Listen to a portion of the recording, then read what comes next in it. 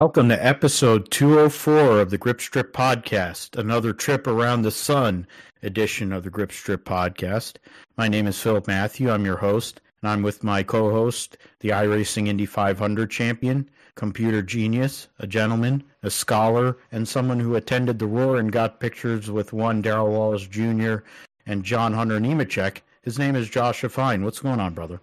I'm doing great, Phil. Of course, saw the Roar before the 24 at Daytona this past weekend. Got to see all the practice and everything, and of course, saw Bubba Wallace there practicing with John Hunter Nemechek, and it's pretty cool to see that and to get a picture. Actually, first time that I've gotten a picture with the driver.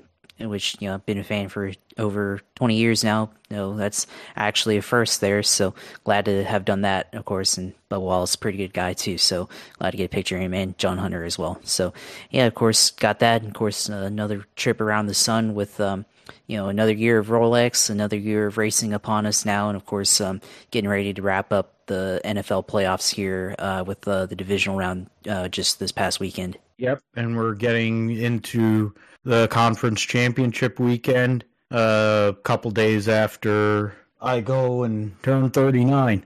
And the 28th, the next Monday, will be the anniversary of the last time the Niners won the Super Bowl. It was on the January 29th, 1995. And hopefully we're talking about the 49ers making the Super Bowl next Monday, but we can't get ahead of ourselves. We have to talk about the divisional round and all the games that took place. It started with the Ravens and the Houston Texans, and then the Niners and Green Bay on Saturday. And then on Sunday, it was Detroit hosting Tampa Bay, and the box office one, the Tony Romo jack-off special, which is Kermit the Frog versus Josh Allen. Which was three of the four games were dramatic. So that was good. And we'll get in all those games. We'll talk about updates on coaches. It looks like there is an announcement that's come here in the past couple of hours for a head coaching job. And then there was a couple of jobs that have been taken off the board.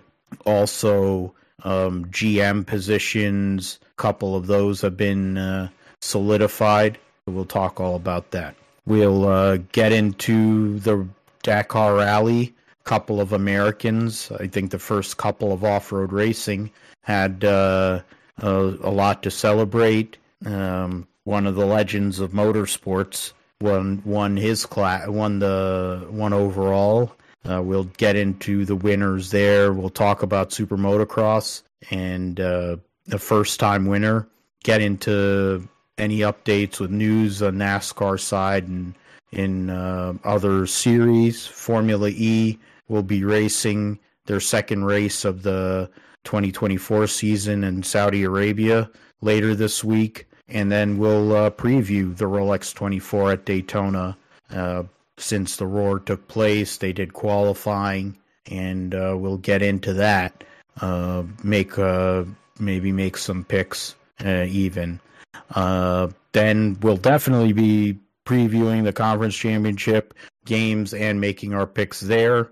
Josh will let us know all things going on in the world of iRacing and gaming in the sim segment, and we'll call it a day. So let's do this in order. We'll get into the Baltimore Ravens and Houston Texans game, which was on Saturday afternoon. CJ Stroud in his first playoff game on the road, and he held his own in the first half. The Texans held their own.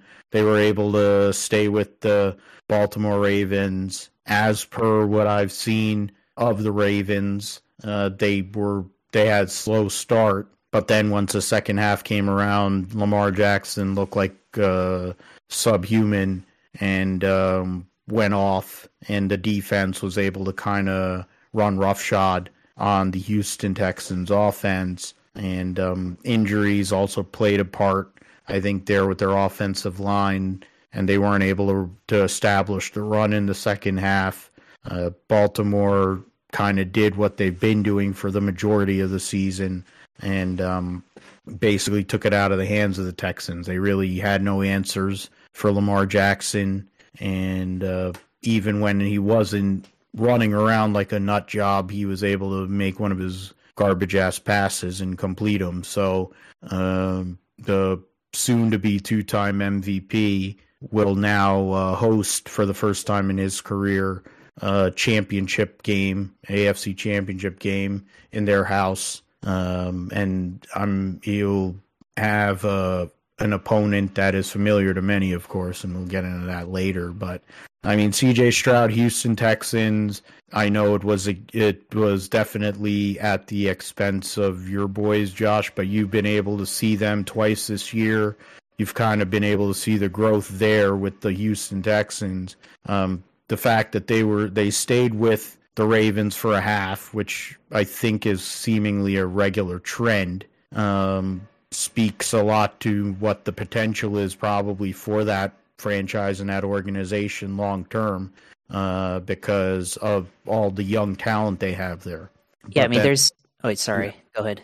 Yeah, but in the end, though, it was Baltimore, and they've been the best team in the NFL this year, and they're one win away from going to the Super Bowl again. Yeah, I mean, I think for Houston, it's just a young talent that they have all around. You know, you have CJ Stroud, who's just, I think, been coached at an elite level this year. I mean, I think, DeMeco Ryans, 2 years, after the Houston, they've had coaching changes the last 2 years, and DeMeco Ryans comes in and he's done a phenomenal job coaching. And, I think his coaching career has showed, and him being a former player, he knows how to get the most out of these players and everything. And the offense that they run, it's derivative of the San Francisco Shanahan offense. So I think that's a really good fit for Stroud as well. And of course, they had injuries on the wide receiver end this year. Tank Dell was really good in the regular season, and he got hurt towards the end there. So would have liked to have had him back, I'm sure, for this playoff game. But Stroud was able to make it work in the wild card game against the Browns. And then, I think this game, I think the Ravens were just a little bit too much for the Texans overall. They just weren't able to match up with them completely on defense. I mean, they hung around there in the first half, so it was a little bit interesting, but the Ravens just had a little bit more juice there in the second half, and gotta give them credit though. And of course, the Texans, at the one touchdown that they did score was a punt return touchdown. So, it was, even for the offense, it was hard for them to score outside of that one field goal that they had early in the game. So the Ravens, of course, I think they're the best team in the NFL currently. I think defensively, they've stood out the entire season. Offensively, of course, Lamar Jackson has just evolved his game, beyond what he has done in the past. He's still running quarterback, but he's balanced the running with the passing, and he's evolved his game to be a more complete passer than he's ever been in his entire career. And, I think you have to give a lot of credit to their offensive coordinator, Todd Monken, of course, came from University of Georgia. So, I think he's a really good offensive coach, and definitely has extracted a lot out of him. And plus, I think they've made a lot of investments in the wide receiver position this offseason. Talk about Zay Flowers, they got in the draft, OBJ coming back after ACL injury, of course, and they had Mark Andrews in the regular season. He got injured in that Thursday night game against the Bengals, but they had Isaiah Likely on there, who's really emerged as a second option in that offense. And of course, their running backs as well, Justice Hill, Gus Edwards, Lamar Jackson as well, when he's a running threat. So really, for the Ravens, they just got to take care of business here in the AFC Championship game with the Chiefs. So, I think they showed in this game that they're really dominant. And I think one of the worries of this team was that with the bye week off, that they would lose some of their momentum that they have had in the past, and that they would, lose in this game as the home host. We saw that before when 2019 playoffs when the Titans came in and dominated them, but they showed that they're the better team this time with the Texans. And as a Jaguars fan, you brought it up. I will say that I'm kind of glad that the Texans lost, not just because that they were, just because I'm a Jaguars fan, but just because for Houston, that I feel like, Jaguars are definitely capable of making the playoffs, and, seeing the team that got in instead of us, not making it past to this round and losing where they should have lose. I think that's fair. So, now I think the question for the Texans is, can they sustain this success beyond this season? Are they going to be repeat champions in the division, or are they going to miss the playoffs like Jacksonville did this year, or be relegated to a wild card contender? We'll have to see. But I think they have a little bit better setup than Jacksonville. It looks like their offense is the type of offense that you want this in the NFL. Clearly, the Shanahan offense has been dominating the NFL this year and last year. So I think that's the type of offense that you want. And plus, I have to say, CJ Stroud's playing at a really high level, and you can arguably say he's probably one of the top 5 QBs in this league. So they still have a lot going for them, but of course, next year games have to be played, so we'll see how it all turns out. Yeah, and he was a MVP. I mean, the MVP was wide open for a good amount of this season, and until CJ Stroud got hurt, there was an argument to be made that he was the MVP of the league as a rookie, which is rare in the NFL, to be a rookie player and to be that good that fast, and yet again proves the stupidity of talent evaluators. I'm going to keep on saying it. I don't care, because CJ Stroud, they were the character assassination of the guy and basically saying he was an idiot because of some standardized test that they give out. I mean, granted, he went to Ohio State, and reading and being able to spell probably is not necessary at Ohio State, but I think CJ Stroud can, because obviously he's proven himself here. But, it's interesting how that all went down, and they were trying to act like he wasn't capable. And then they were Bryce Young. They go and say, oh, well, he's good and he's no problem. He's going to be okay in the league. But then he looked like a bum the whole year. What is, and I mean, we can make whatever argument probably. And I was talking about it with somebody yesterday where, their bad organization, your bad team, everything was in a bad. So even somebody that as a former Heisman Trophy winner who has all those skills and intangibles was pretty ordinary this year. And then you have good coaching, you have a good organization, which is weird to say about the Houston Texans, but that's largely to do with DeMeco Ryans and his crew, a lot of guys that he brought over from the 49ers, Bobby Slowick, Wes Welker, et cetera, they set the tone. And that's, I mean, if anything else, like you brought up with who's set up to kind of lead this division, right now, the Houston Texans arguably have the best coach in the division right now. And that's with a guy who won the Super Bowl in the past. You have a brand new coach that just was hired today with one of the teams. And then you have Shane Steichen, who's only coached 1 year, and he was part of the Philadelphia Eagles last year or whatever when they went to the Super Bowl. So there's not a whole lot there to work off of there. So it's wide open. But Houston's got potential. That division is going to be wide open. There's a lot of pieces that have to be decided there for sure, and a lot of soul searching to be done.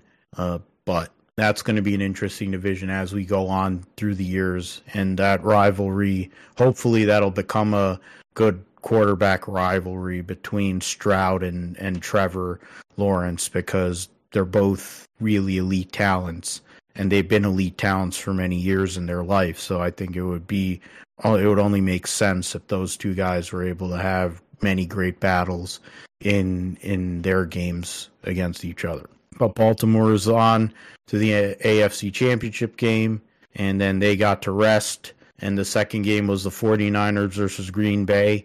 That game probably took 5 years off of my life because how ugly it was. Brock Purdy had a rough night, largely because of at least the second or third example this year of being in a range situation and having a hard time throwing the ball. It happened in Cleveland. They lost. It happened against Baltimore at Christmas. They lost. And in this case, they were probably around 6-7 minutes away from losing to Green Bay. And I think Green Bay, in a lot of ways, handed it back to them.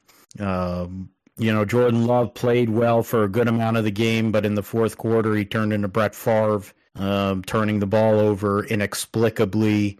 You had Anders Carlson, who's been Jekyll and Hyde all year, and he's also rookie kicker just like Jake Moody, but the difference is he's had a lot more opportunities to kick, and he has had a lot of big misses. And the kick that he missed in the game on Saturday was a momentum shift, a big momentum shift, and 49ers answered and went down the field. Brock Purdy was able to go down the field, drive him.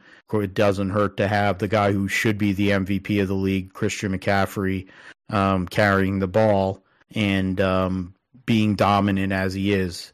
They'll give it to Lamar Jackson, but honestly, Christian McCaffrey, you want to say who's the most valuable player.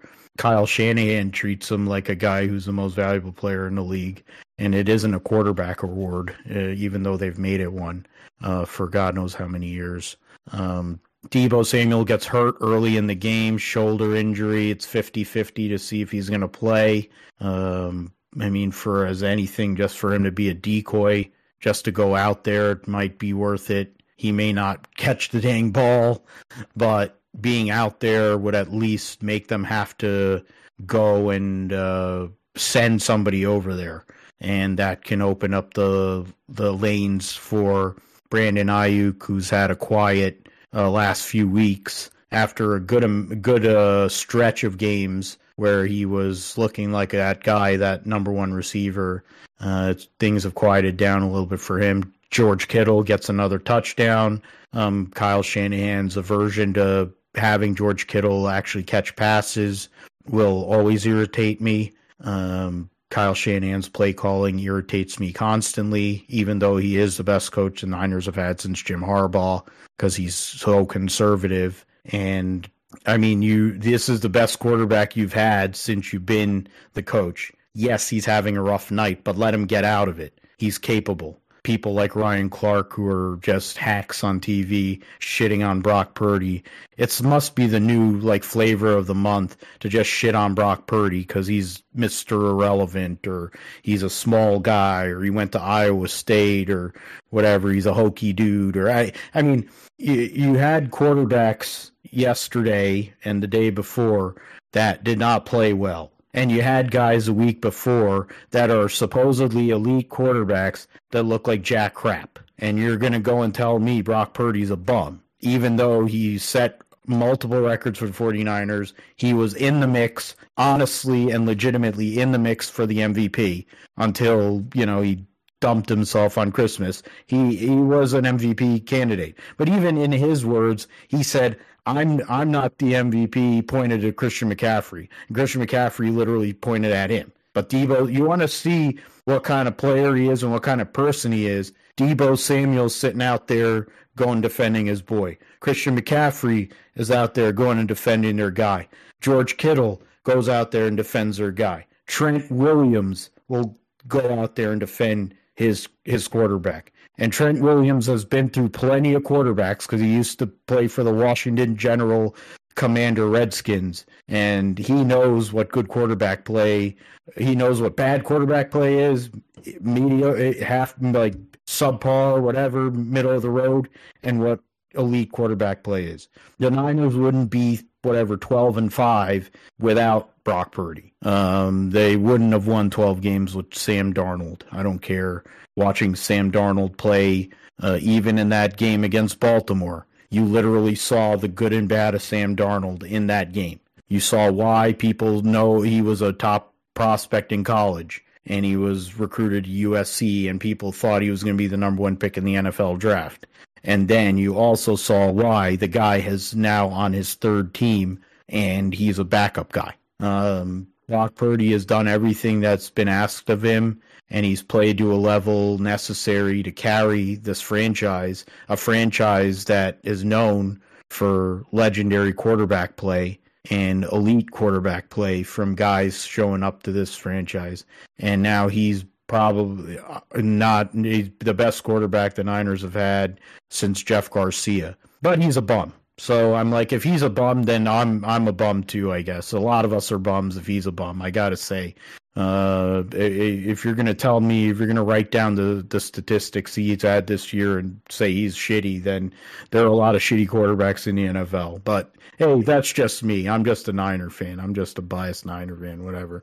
But I will say, and I have said it, on his best night, this whole thing with throwing a wet ball, which considering he played in the Big 12 seems kind of weird to me, but maybe there's something there that he's always had that kind of deal with the wet ball. Yeah, it is a problem, but hopefully the weather cooperates on Sunday evening in Santa Clara, and then they win and they're able to go to Vegas, and there won't be a weather issue there because, of course, Allegiant Stadium is a dome, so a retractable roof. So the real concern for the Niners, is Deebo Samuel's injury, some of the other guys getting dinged up. The defense was terrible against the run. Aaron Jones was running all over him. I think he's still running. I think if Jordan Love had done more with his legs, they might have put him away instead of throwing the ball because they were having so many issues like some of these wide receivers. But for a good amount of the game, too, he was able to do whatever he wanted as well, which, I mean, that's the whole thing.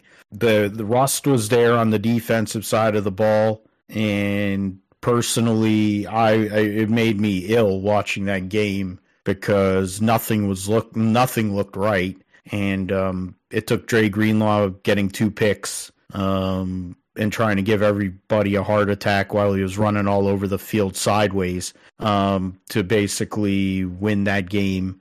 Jake Moody made a big kick there, which, I mean, the narrative about him missing big kicks, he made one to give them a shot, and Brock Purdy made a drive and broke a narrative. Of course, Shanahan had never come back from whatever deficit in the fourth quarter, 0-30 in his head coaching career. So now he's 1-30, and hopefully that's a sign of things to come. The way they executed the offense on that final drive. But Green Bay played hard. They had a lot of momentum coming into this game, and it speaks to getting hot at the right time. The Green Bay Packers did that, and for 3 quarters and change, they were the better team, honestly. But Jordan Love also showed probably some of the gunslinger aspect of him, of his game,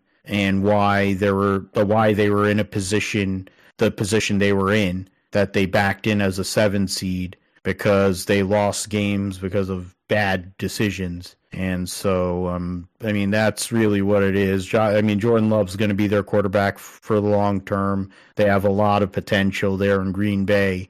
But at the end of that game, Jordan Love looked like Brett Favre, Josh. Yeah, we talked about it offline after that game. I was telling you that Jordan Love, with the interception that he threw, coming back across the field and throwing in the opposite direction, looked very Favre-esque. The 2009 NFC Championship game, what Brett Favre did there, and throwing that game away, and that looked very similar to what Jordan Love did.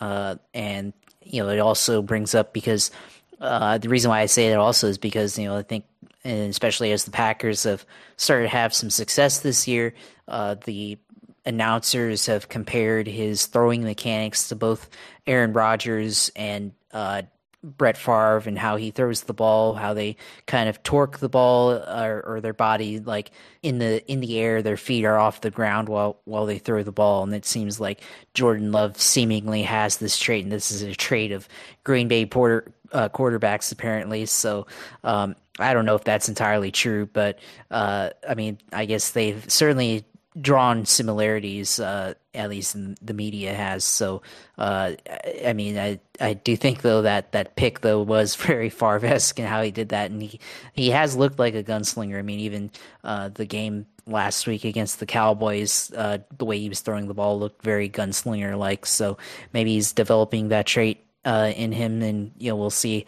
how that goes. But yeah, for a lot of that game, it was very defensive, and yeah, of course, Purdy, I mean, struggled in that game. Of course, wet ball, hard to throw. And in the middle of the third quarter, there was one throw where he was readjusting his grip in the middle of his drop back, and that affected the timing of one throw that he missed on third down that would have been critical for them to pick up.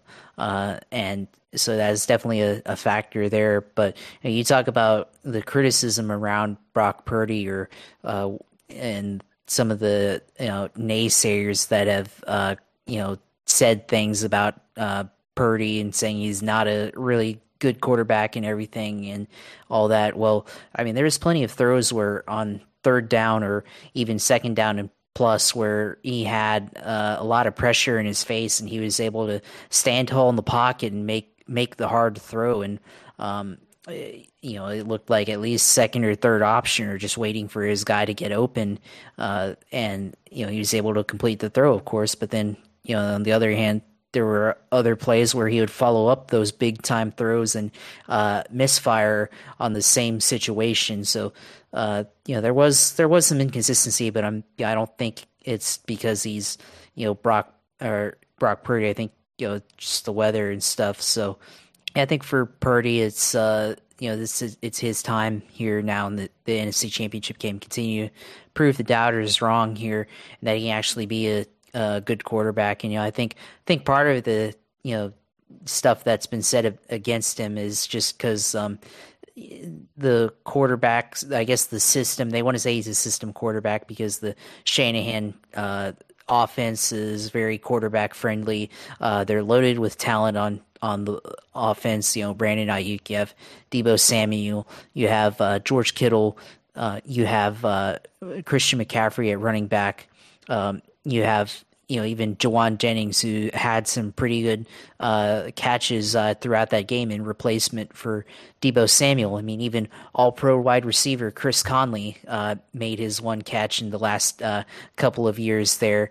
So you have all these guys that are talented and makes the quarterback in other situations maybe makes him look better than who he is. But I think Purdy this year has proven that he can go out and execute the system. They had last year of film on him, and plus the Shanahan offense. They've had several years of film on that. So I mean, there's been a few games where he looked bad, but I think it was also because of injuries and offensive line struggling. Go back to the Ravens game, the offensive line struggled in that game. So I think that's going to be the key for them in this game against the Lions. I think the offensive line is going to determine the game for the 49ers, but I think they'll be able to tough it out and everything. And so we'll see. And then on defense, I mean, they were able to stop the Packers where they needed them to. Of course, Packers had some chances. Aaron Jones, Aaron Jones is about to have a 90-yard touchdown run, and every time they have a 90-yard touchdown, like when they start on the 10, they have a big long run. I get really tense because I know Fred Taylor's record is up for grabs at that point. So again, as Jags fan, want to see that record live as long as possible, and maybe only if a Jaguars running back like ETN or somebody else, they'll be allowed to break that record, or somebody like, or former Florida Gator or something like that. But when it always was like another playoff game where the 90-yard run stays intact. So I get to keep that one for a little bit longer. But they had a missed field goal and everything. So just a Yeah, just a lot of missed opportunities down the stretch for the Packers, but they could have made upsets. So there's that. So there's still a worthy opponent that I think we'll have to worry about, in the NFC North for many years to come. But 49ers, just one step closer to their ultimate goal, which is the Super Bowl.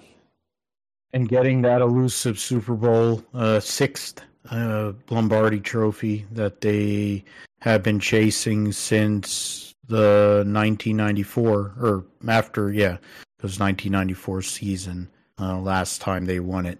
A team that had been chasing a playoff win since 1991 was the Detroit Lions, and they were able to stand up and get a win in the wild card weekend against the LA Rams on Sunday Night Football, avenge that trade in a sense where Jared Goff was basically a throw-in, while Matthew Stafford went the other way and won a Super Bowl with the Rams. The Lions get that win, and then they go and host the Tampa Bay Buccaneers.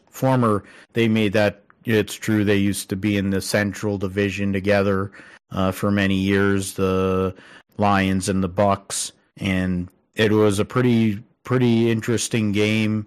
You had both sides of Baker Mayfield there. He made great throws to Mike Evans in what might be his last game as a Tampa Bay Buccaneer. You look like the guy that, the elite talent that Mike Evans has been basically from the start of his career. Other guys were making plays here and there. The defense at times was effective, but the injuries started to catch up to them. The Jamel Dean injury, I think, was a big change. That was a game changer because he was able to go and keep the likes of Josh Reynolds, the kind of keep Sam Laporta, controlled a bit. Sam Laporta seemed to be able to catch the ball and get open like Travis Kelce. The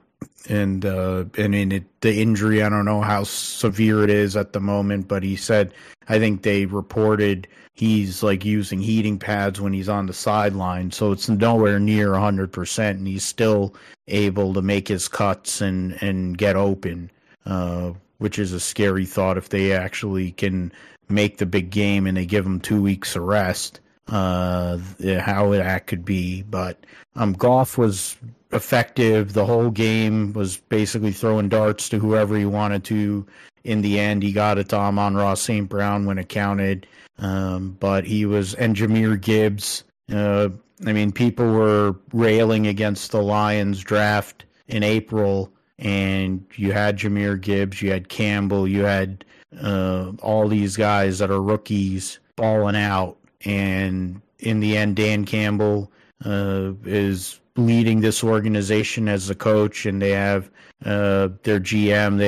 They have a great combination there, and it's a combination that I think is going to have long-term stability, because you think about when the last time they had won a playoff game until these last two games here, and they had Wayne Fontes back in those days, and he was around for a long time, and that, like, the leadership structure was there for a long time, and that cultivated winning, not to the level that they probably should have when you had one of the greatest, if not the greatest running back ever lived in Barry Sanders, but they had a lot of great players on that team. They had offensive linemen, elite offensive linemen. You had an elite wide receiver duo back in the day. So now they have an elite wide receiver in Amon-Ra St. Brown. They have elite tight end in Sam Laporta.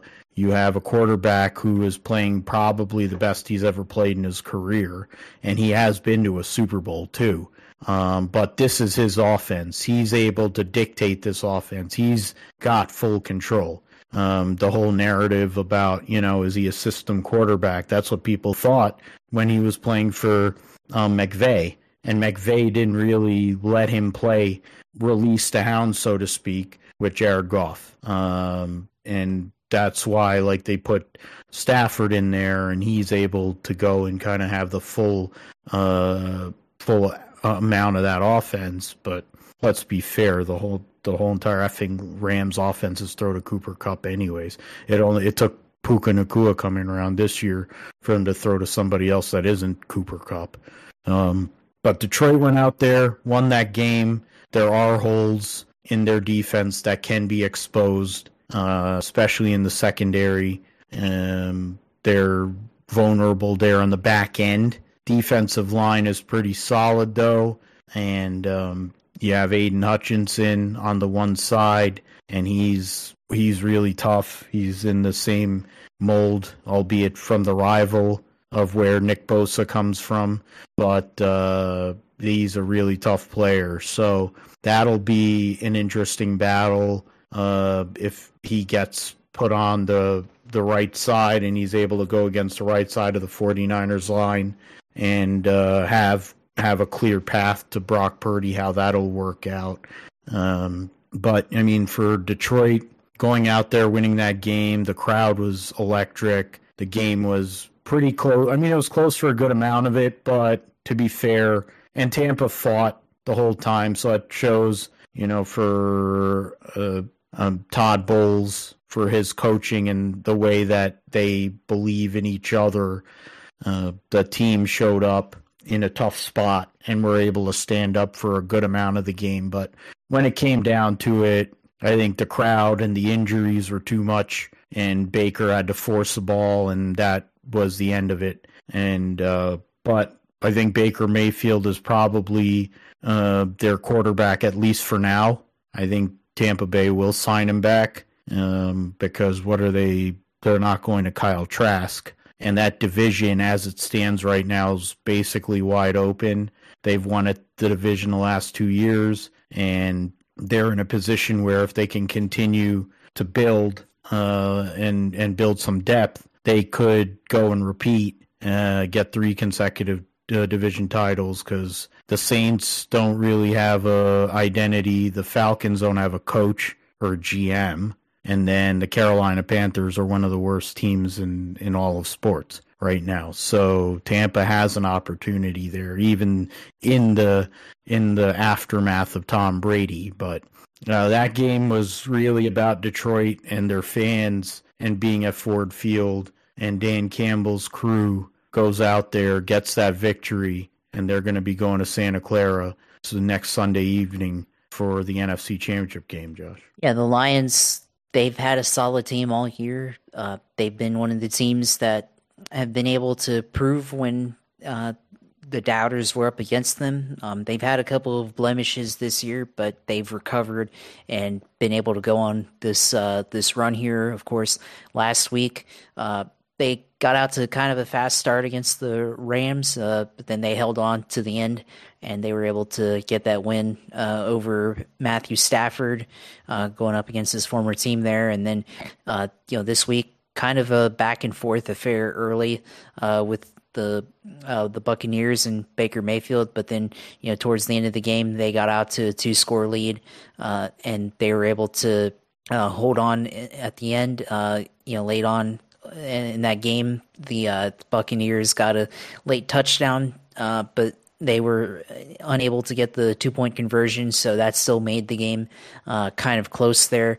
And then, Baker had one more chance to go down the field, but he threw an interception. So, the Bucks, it looked like that they just didn't have as much on offense to be able to go down and keep the game close. Once the game got away from them, you could tell that they were struggling to stay in it, still fighting hard, but it was definitely going to be a lot of work. Whereas the Rams, Jared Goff was just able to continue to make throws down the field, making throws to Josh Reynolds, making throws to Laporta, Amon-Ra, St. Brown, of course, and then Jahmyr Gibbs just able to continue running along with David Montgomery, who I think a lot of people forgot about because Jahmyr Gibbs being so good and not even being the starter. So that's a good running back 1-2 tandem here in this league, which is seemingly not as common anymore, but definitely those two backs have been really good in this game. Of course, defensively, you got Brian Branch, of course, and Aiden Hutchinson on defense. So they've really got a good defensive line there in Detroit, and that's going to be an issue for the 49ers, but I think they're going to hold on. But the Lions, they were able to get pressure on Baker Mayfield throughout that game. Baker had a couple of throws that avoided the pressure, but in the end, I think he just wasn't able to stay as protected as what he needed to be, and Jared Goff was able to stay relatively clean throughout that game. But it was a close game in the first half, but the second half they just pulled away from them there. So the Lions, the dream season continues, and now we get to see if they'll move on and get to the Super Bowl. Obviously they're the one team that's never been to the Super Bowl, so now we'll see if they can finally make their first ever appearance. And there would be plenty of fans in Detroit losing their shit if that happened.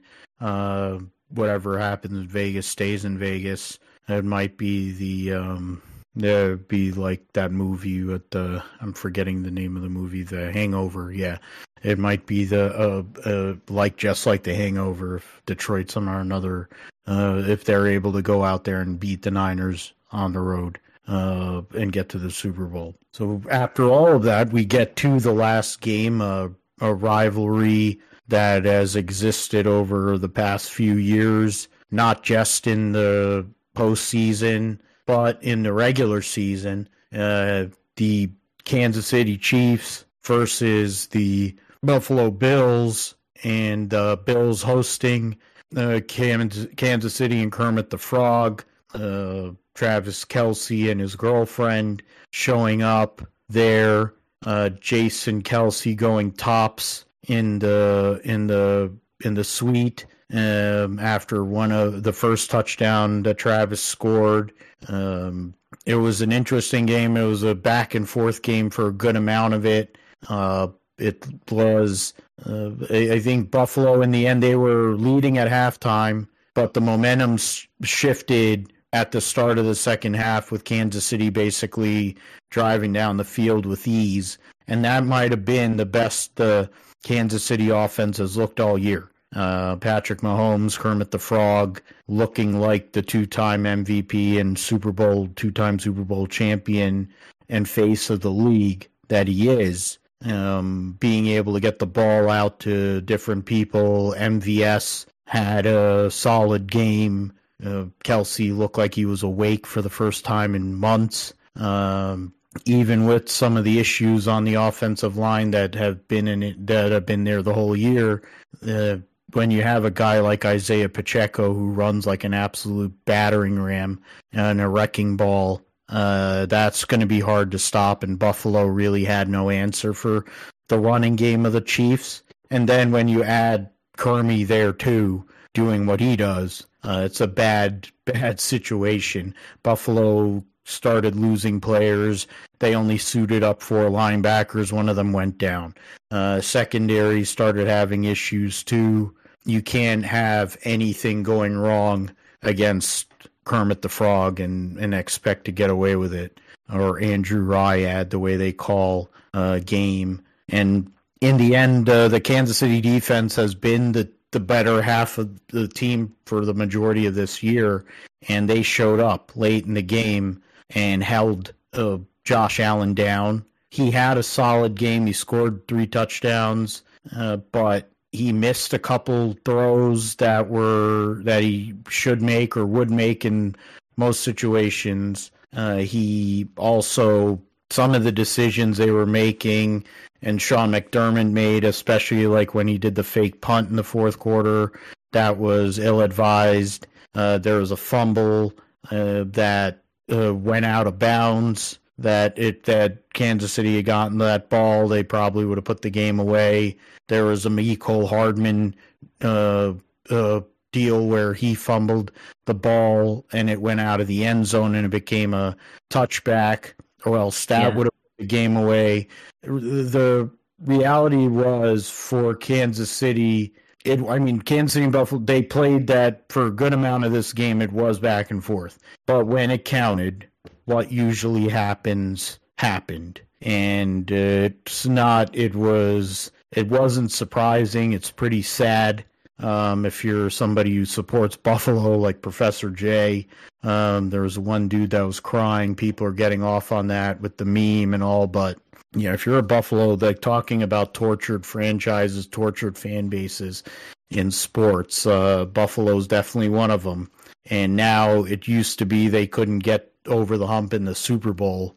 Now they can't get over the hump against Kermit the Frog. And that is something that until they do that, it really doesn't matter. Josh Allen can be an elite player. He is one of the best quarterbacks in the NFL. But I think also they got hot late in the season, like Green Bay. But in this game, you also saw why they were in the position that they needed to get hot and basically win out to get to this spot. With the holes that they have and the fact that Sean McDermott I think has run his course as the head coach. I think Joe Brady, I said it on here weeks ago that when they get rid of Sean McDermott, which I think is more likely now, I think they would hire Joe Brady and make him the head coach, because the way the offense looks, and if they're able to make additions and solidify their offensive line, that offense was at a level that it probably hasn't been for a while, and Josh Allen is very comfortable in it. So I think that's what they would do. I heard the rumor on NFL radio earlier today that would the Buffalo Bills consider Bill Belichick? Now that would be pretty scary. The Pagulas have seen Belichick for all these years in New England. He's a guy that wants a quarterback, needs a quarterback. He can deal with egos like Stephon Diggs and Von Miller. There is talent on that defense. So it's a kind of a ready-made situation with a rich owner that wants to win and trying to fade Patrick Mahomes. He's one of the only people that's ever been able to beat Patrick Mahomes. It also, of course, helped that he had Tom Brady, but we got to see with that for sure what Bill Belichick is going to go do. But that's something that was interesting. But in the end, though, Kermit did Kermit things, and he's going to Baltimore to try to win a second road game. Had never played on the road in the playoffs, goes to Buffalo, snowballs being thrown at his head. Taylor Swift and Kearney's wife and Jason Kelsey's wife, they're all sitting in that suite, all celebrating, and they're going to Baltimore, and we'll see how they get treated down there. Yeah, you bring up the Kelseys and Taylor Swift and all that stuff, and I'll say, I mean, Jason Kelsey hopping out of the suite with his beer shirtless, that was pretty funny to watch that play out. And he went and interacted with some of the fans too. I think he was a little bit selective on which fans he was interacting with. I don't really think you want to get too chummy there with the Buffalo people, but that was pretty funny to see that take place. But the game itself, I think the Buffalo Bills, defensively, they just ran out of gas towards the end of the game. They've had injuries as of late on that side of the ball, and I think that really hurt them being able to stop the running game for the Kansas City Chiefs. I think, with Pacheco back there, and even Clyde Edwards-Helaire back there as well, they made a lot of good runs, being able to stay balanced there. And, of course, Mahomes was able to connect with Kelsey deep down the field like they haven't been able to for a while, and we saw that with Kelsey getting his touchdowns throughout that game, and then of course Rashid Rice as well coming through for Mahomes and becoming a receiving option that's actually reliable for him, unlike Tony or Sky Moore there. So yeah, for the Chiefs, Mahomes able to kind of take what the defense was giving him throughout that game and able to take shots down the field, and they were able to win. Of course, that touchdown or fumble that could have been a touchdown with Mecole Hardman's going to have a lot of people talking. Of course, people talking today on social media, I think, whether that should be changed. And don't think you should change that penalty. I think if you fumble out of the end zone or in the end zone and hits the pylon, that should be a touchback. That shouldn't just go automatically back to the offense that fumbled the ball there. I think that's a pretty clear rule. I don't really know why people would want to change that, but I think the league shouldn't look at that and try to attempt a rules change. But I'm sure that they're going to think, oh, well, the offense should have another chance. Well, I mean, the end zone's the end zone. That should be protected, and I think that should be held as, if you make a mistake there, you should get punished for it. So I think, that's how it should be. But, on the other end, Josh Allen fumbled there on third down to make it 4th and 3, and Chiefs almost got it. That could have been game over there. So multiple chances for the Chiefs to go up by another touchdown and go up by 10 in that game, and they couldn't do it, but they held on defensively. Josh Allen, I think, played a really good game, but at the same time, I think some of his receivers, in particular, Stephon Diggs, I think he's cooked. He had one play where Josh Allen threw it deep down the field, and I think would have been the 3rd longest pass in terms of air yards thrown this season, but Diggs couldn't come up with it, even though he had it in his hands. And for all the talking he does and all that stuff, hasn't really been able to produce as of late. So I don't know, maybe RC can go call him a bum or something like that. Maybe he'll do it on the pivot or first take or something, but he's definitely cooked. And there's another play where Josh Allen threw towards the end zone, and Stephon Diggs was open on the drag route, in that game. So he was wide open there, and he passed it up for the harder throw down the field, and might show some disconnect between those two guys. So it's kind of interesting to see how that plays out. But I thought that was interesting because it was looking like the play was drawn up for the drag route to Stephon Diggs there, but he took the harder option, and of course that didn't go through. And then later on in the same drive, they missed the field goal there, which pretty shocking for but a very familiar ending for Buffalo fans there. So.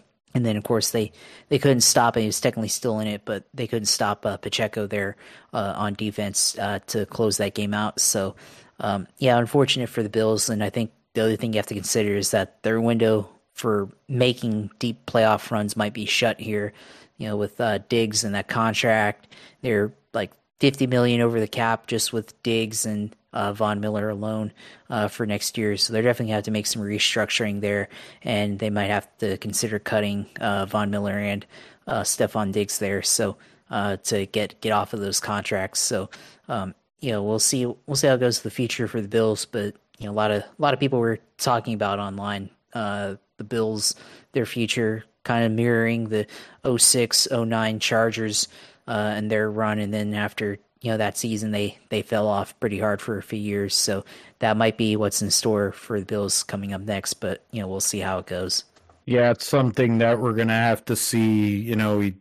With your Jaguars, we talked about it a few weeks ago in the aftermath of that situation. But with Buffalo losing 3 consecutive years to the or 3 out of the last 4, whatever it is, to Kansas City, and not really having answers, and they keep on running it back the same way.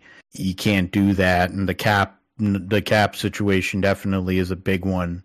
Stephon Diggs also, with his ego and attitude, it's been a problem in the past. It's part of why he was sent out of Minnesota. Maybe it's not just the contract. It'll be that disconnect, as you mentioned, Josh, that will go and see Stephon Diggs go somewhere else, which, obviously, even if he's theoretically washed, there are teams that would take Stephon Diggs, even at whatever, 85% of what he, like being at around 85% instead of what he was at his peak. Depth at the wide receiver position is a problem for them, though. They do need a number 1 if that happens, but Khalil Shakir really showed out in the end of the season, the later part of the season, and he looks like a guy who they could build around as like a number 2, a solid number 2, but he plays hard. He is somebody, and then you have Kincaid, who we're talking about great tight ends. There were so many of them. GK, you had, what is it? You're talking about Baltimore with Andrews is probably going to be coming back for the AFC Championship game, the elite tight ends. Then you have 2 rookie tight ends who are trying to go and get into that mix too, in Sam Laporta and Dalton Kincaid. And I mean, it's showing like there's like and whether it's because of tight end U, which is the University of Iowa, whether it's because of tight end U, which is George Kittle and Travis Kelce, whatever, it looks like the position is having a resurgence or a rebirth with all of these elite players there. And for Buffalo, he has been a big part of a safety blanket for Josh Allen, and somebody that they're going to have to they were going to build around, I think, in terms of their offense. The running game kind of went away. I think James Cook needs like they need to balance out James Cook with somebody that might be a power runner. They had playoff Lenny there, but he didn't even play yesterday. And I think that would have made a difference. That kind of grinding runner person who's been there before, and has been in those been able to play in those big games. I think that would have made a big difference in the game. I mean, would it have helped them win? I don't know, but I think having somebody like that out there would have been good for sure. But we will see what happens with all of that as we go along. And so the matchups are set. AFC Championship going to be on first. Kansas City will go to Baltimore. And then the NFC Championship games after that, it'll be Detroit going to San Francisco, Santa Clara, to play at Levi's Stadium for a right to go to Super Bowl 58 in Las Vegas. So Las Vegas continuing the big last few months with a lot of action. The Las Vegas Grand Prix, and then the Super Bowl. So big time for that for Las Vegas. All right, so move forward to the racing part, which of course is why we have this show to begin with. We'll start with the Dakar Rally. Carlos Sainz Sr., not the smooth operator, his son, though Carlos Sainz, to be fair, his senior is a smooth operator because now he's won yet another Dakar in what is the last time that Audi will be racing, at least for now, in this race with the electric e-tron car there. And he, we're going to Ultimate Pro, so in the Audi, he wins the overall he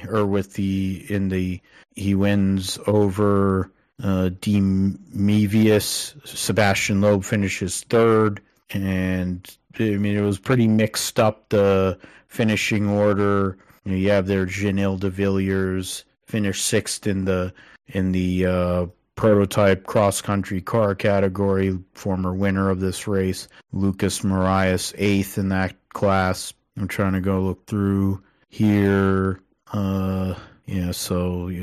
Seth Quintero ended up 26th. The American, making his debut as a factory Toyota driver, had a lot of issues in terms of during the race, and he got penalized for 54 hours, nearly 55 hours of penalties, but finished ahead of the two Ford factory drivers, Nanny Roma and Gareth Woolridge. So, at least he did that.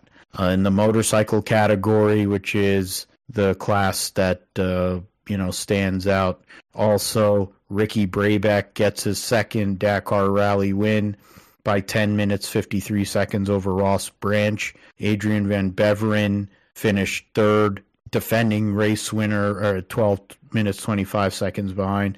Defending race winner Kevin Benavides finished fourth. Toby Price was fifth. So Nacho Cornejo, teammate to Brabeck, finished 6th. Luciano Benavides, the world champion in Rally Raid, finished 7th. The brother of Kevin, Daniel Sanders, Svitko Micek round out the top 10 in the bikes. In the quads, Manuel Andujar gets the victory there in Rally 2. Harith Noah, the Indian rider, wins by 4 minutes 57 seconds over Romain Dumontier and then Bradley Cox, who was 6:28 behind. So great to see Indian rider first time ever win in the Dakar Rally. So that's a big history making event there. Matthew Serradori for Century Racing wins the 4x2 cars category. Layla Sands gets on the podium. The Coronels finished 6th in that class. In terms of, yes, that's only lightweight prototype class. Cristina Gutierrez wins her class, so big credit to her as she'll be moving up to the prototype cross-country car category next year to be teammates with Nasser El Attiyah and Sebastian Loeb. So the big deal for her, she drives for X44 in Extreme E. She won over Americans Mitchell Guthrie and Kellen Walk by 36-46. Austin Jones, another American, he was up there for a good amount of the race. He finished 5th. Ranking is, he finished 5th over in that class. And then, I don't know that, go through there. Challenger did that. In SSV, Xavier de Soltera for Sebastian Loeb's team gets the win by 2 minutes 25 seconds over de Satelier. Sarah Price won the last stage in her class. First time in a long time a woman has won a stage, and so it was a big deal for her. She finished the race. She was trying to win the race and got into issues on the next to last stage. Lost a lot of time. She was within 10 minutes of the lead, had a real chance to win, but forced the issue and not only lost a chance to win, but fell off of the podium. But she gets a 4th place in class. She wins the final stage, and her boyfriend wins the Dakar for a second time. So a lot to celebrate for both of them as they have now come back to America after their journey at the Dakar. In other motorsports, the SuperMotocross class, trying to go and move that over across. Recap, Aaron Plessinger takes his first 450 class victory at San Diego, and rain race for a second race in a row. So big deal for Aaron Plessinger to finally get that win. Cooper Webb finishes 2nd in the 450 class. 3rd place was Justin Barsha. Nate Thrasher wins in the 250 class West region, and Jordan Smith or Garrett Marchbanks and Jordan Smith rounded out the podium there for both classes we talk about. So the points right now, Plessinger with his win takes the points lead by 1 over Chase Sexton, so he'll get the red plate.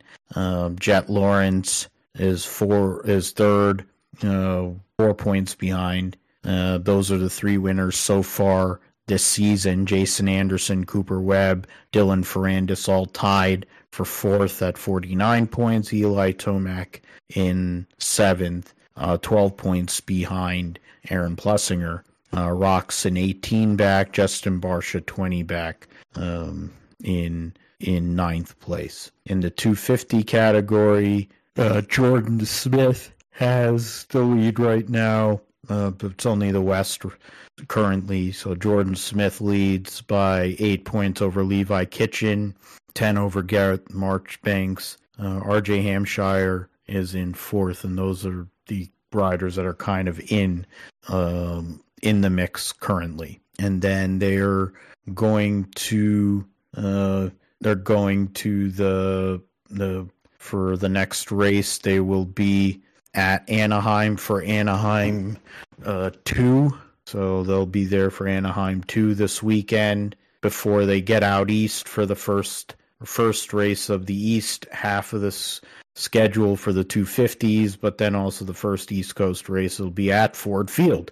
So another great event for the fans there to get into the Supercross at Detroit here in a couple weeks' time. In terms of other news, you have Simon Pagenaud talking about his health. I don't be ready for, and then he's not sure if he will be back. He'll be back behind the wheel. Wants to make sure he's fully healthy. It has a lot of the same sounds of what happened to Kurt Busch, unfortunately, which is sad to hear and see for a guy who is a former IndyCar champion and Indianapolis 500 winner.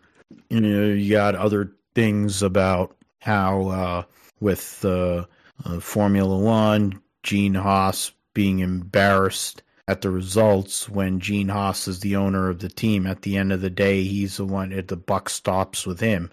And he kept everything the same for years and years and thought things will change. Sounds like what he was doing with his NASCAR team. And to be fair, part of what he's doing with his NASCAR team now. Ducati, they revealed their liveries for the new year. And also the Grassini team, which will have the Marquez brothers racing together. They had that. They showed that. So the Marc Marquez trying to get back into his winning ways there. Looking through some of these other things, telemetry at the priority because they're trying to prepare for 2026 to go and power the Aston Martin team. Yeah, the Saudis are gonna get into electric motorsport, not just Formula E, but Extreme E. So that'll be something to see how that all works out with the endless amounts of money that they have there.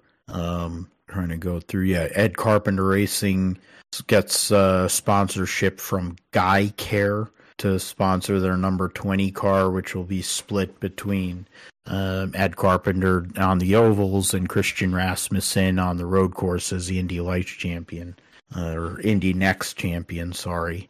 I'll always call it Indy Lights because I come from that time anyway. And the NASCAR Hall of Fame induction took place last week, so Jimmy Johnson, Chad Knaus, Donnie Allison officially inducted. Their picture with the Alabama gang, the 3 remaining members, living members of the Alabama gang, which is Donnie Allison, Bobby Allison, and Red Farmer. That's a cool picture. Jimmy and Chad basically going and thanking each other and crediting each other for part of why they became one of the greatest driver-crew chief combinations in the history of motorsport, history of NASCAR in general. So let me go through some of that other stuff there. Nothing there in terms of NASCAR. John Hunter Nemechek bringing some of his personal sponsors over to Legacy. Busch Light revealing their first of multiple schemes they'll have with Ross Chastain. Cody Ware, who Josh was able to see at the Roar because he was racing in the VP Racing Challenge in an LMP3. Was looking to come back and share the 15 car with Kaz Gralla, who's going to run the majority of the season in that car. With Shane Van Gisbergen coming over here, the next person that has got a lot of interest, especially from RCR, is Brody Kostecki, the V8 Supercars champion who beat Shane Van Gisbergen for that title. he, on the other hand, is going to wait a little while, and I think probably it's in the same realm where if he can go and run off some championships, win a Bathurst 1000 or two, then he'll probably come here in his mid-30s the same way as SVG, and trying to do it earlier because Marcus Ambrose was older when he came over, and he did the full build up. He spent time in trucks. He spent time in Xfinity before he eventually got to the Cup Series. And in the end, of course, he was really as tough as anybody on a road course. But even Marcus Ambrose, for as talented as he was, wasn't able to win an oval race. Juan Pablo Montoya wasn't able to win an oval race. I mean, AJ Allmendinger took him how many years to finally win an oval race, and that was in Xfinity. So I think as much as anything, can SVG finally break that duck and get an oval win? Once he gets in a cup, that would be the major hurdle or battle pass that some of these great road racers of our time haven't been able to do. Got some that stuff. Yeah, so that's that for the NASCAR. Wanted to run back for a second there. I forgot about mentioning this. The coaching situation. Yeah, so coaching and GM hires. The Chicago or Carolina Panthers have hired former Panther player and somebody who's been involved in their front office for last few years, Dan Morgan, the linebacker. He's now going to be president of football operations and their GM. Chicago's going to hire former Seattle offensive coordinator Shane Waldron to the same position to go and be yet another offensive coordinator for Justin Fields if they keep Justin Fields. Browns hiring former Alabama offensive coordinator and former quarterback Tommy Rees as their new tight ends coach. Non-executives news, Zach Ertz is being signed or been signed by the Lions, so it sounds like he's going to be playing in the NFC Championship game, trophy hunting. Zach Ertz, if they're able to get through and win the game against the Niners, go to the Super Bowl and possibly get a second Super Bowl ring. Frank Ragnow, he got hurt there in that game. Jonah Jackson, the center, and then Jonah Jackson, the guard, hurt his knee pretty bad to the point where he's not going to play in this weekend's NFC Championship game. Jacksonville, which Josh, you can go and give us some details on. Atlanta, former Falcons assistant coach Ryan Nielsen, defensive coordinator there. Philly. Yeah, I mean, for Atlanta. I'll get through these the rest of this. There's only a couple other things here. Yeah, Philly's going to hold a press conference with Roseman and Sirianni. They're going to run it back with that duo. Roseman's a ball licker, licks Jeffrey Lurie's sack the same way as Cashman licks Hal Steinbrenner's balls, or the other way around. I'm not really sure which way it works, but that seems to be the thing. And Sirianni is going to come back, which for good or bad, it might end up blowing the team up in the process, which would be great. Tennessee, I mentioned Brian Callahan, the former Bengals offensive coordinator, is going to be hired as their head coach. So big decision by Amy Adam Strunk, to go and get rid of Mike Vrabel. And now they're going to hire Brian Callahan, who, even in the absence of Joe Burrow, was able to take Browning, and they run a dynamic offense there in Cincinnati. So now he's going to bring that talent over to Tennessee, and whether it's Will Levis, whether it's some other quarterback, He's going to be going and implementing that offense there in what we talked about earlier, is a wide open division in the AFC South. But speaking of the AFC South, Josh, your Jaguars hired Ryan Nielsen from the Falcons. What do you know about him, and how do you feel about said hire? And is there any other news in terms of the coaching staff or other moves that might be coming along the pike for the Jags? Yeah, so I saw that news earlier today. Ryan Nielsen from the Atlanta Falcons defensive coordinator.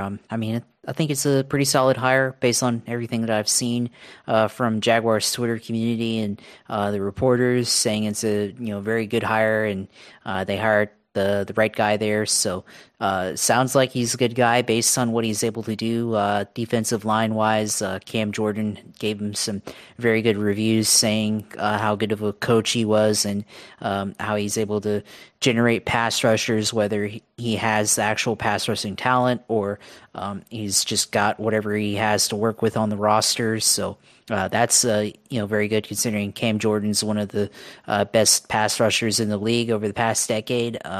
The fans seem to like it. Based on his picture, he looks like he's been through it. So his face looks like he's seen some things that nobody should ever see. So it looks like he's the type of guy who should be a defensive coordinator. So based on that, it sounds like it's going to be a good hire, and it sounds like a lot of man defense, which might have to change up some things scheme wise. Curious to see how it's going to affect Trayvon Walker. I think Trayvon Walker is going to have a really good season. He's had a couple good seasons now with this last year is pretty good for him. So now, with him coming in, I wonder if he can get more out of Trayvon, and how are they going to use him? If he's going to develop some more pass rushing moves right now, kind of stuck in his bull rush type playing style. I haven't really seen too many spin moves or any moves to get off the block or whatever to get to the quarterback. So curious to see how that goes, but I think good hire there. One thing you should note is this was actually a Trent Baalke, from what I'm understanding. This is a Trent Baalke decision to hire, who Trent Baalke favored in the defensive coaching search. And from the rumors that I'm understanding, it looks like Peterson wanted Marquette Manuel from the Texans or the Jets. The safeties coach on the Jets, who's the same type of defense that was ran here in 2017, 2016, and before, with Bob Saleh, of course, linebackers coach on the Jaguars back then. And that scheme from the Gus Bradley scheme and Pete Carroll scheme, which is very, very player dependent there to make that work. You need a all-star defense to make it work, which we saw 2017. Of course, the Seahawks made that scheme work for many years.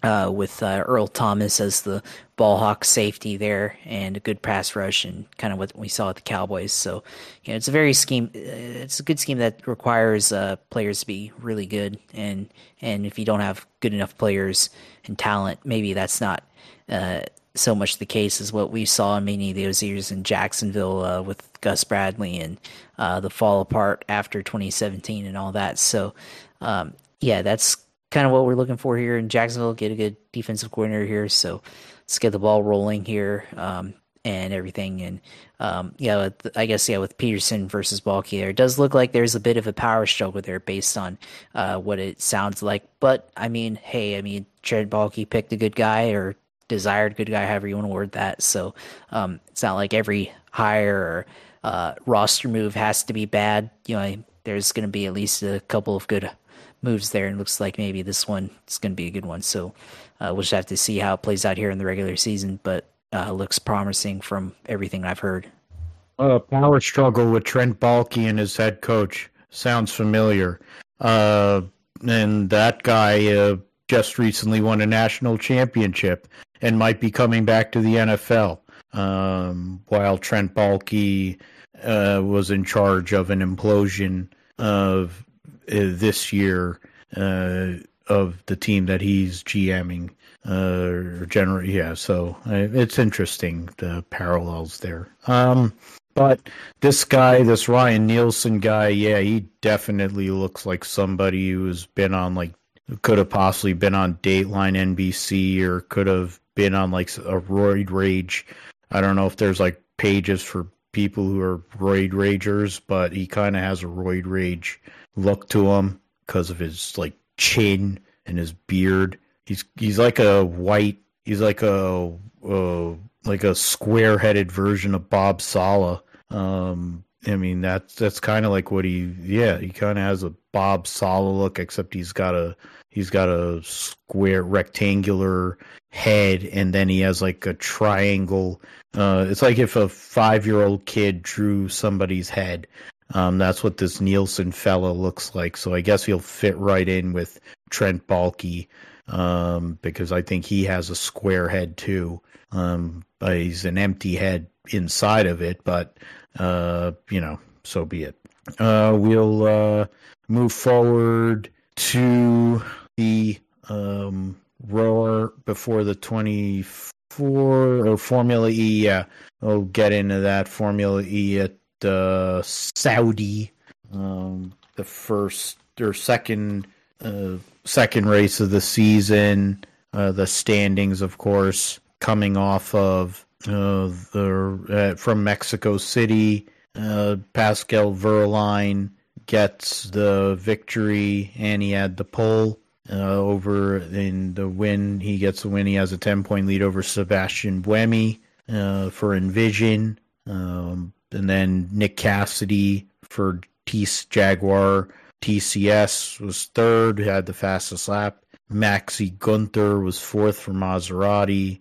Mitch Evans, teammate to Cassidy and Buddy, they're good friends, was fifth, the runner-up last year in the championship. Jean-Eric Verne, Jake Hughes, former champions, Jean-Eric Verne and then Stoffel Van Dorn, the teammates at DS Penske, defending Formula E world champion Jake Dennis for Andretti, and his teammate Norman Nato rounded out the top 10. Jay Andaruvala for Maserati finished 16th. Former champion Antonio Felix da Costa was 19th. Former champion Luca Di Grassi 22nd and last in the first race. So that's see how that goes. Nick DeVries, former champion of the series as well, was 15th. So yeah, we'll see what happens. Doubleheader coming up this later this week. They'll be racing on Friday and Saturday, our time. So that'll be and it'll be at night, it looks like. So there'll be night races too.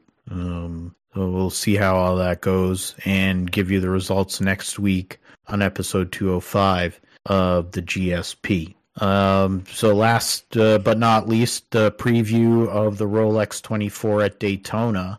The qualifying took place at the Roar. They had multiple practice sessions, but then they also held the qualifying for the race. The Cadillac duo, both Cadillacs, so the Whelen Engineering Cadillac of Pippo Durrani, Jack Aitken, and Tom Blomqvist gets the pole by 0.07 of a second, 71 thousandths of a second over the Ganassi Cadillac team of Sebastian Bourdais, who was the guy who qualified the car, Renger van der Zande, Scott Dixon, and defending IndyCar Series champion Alex Palou.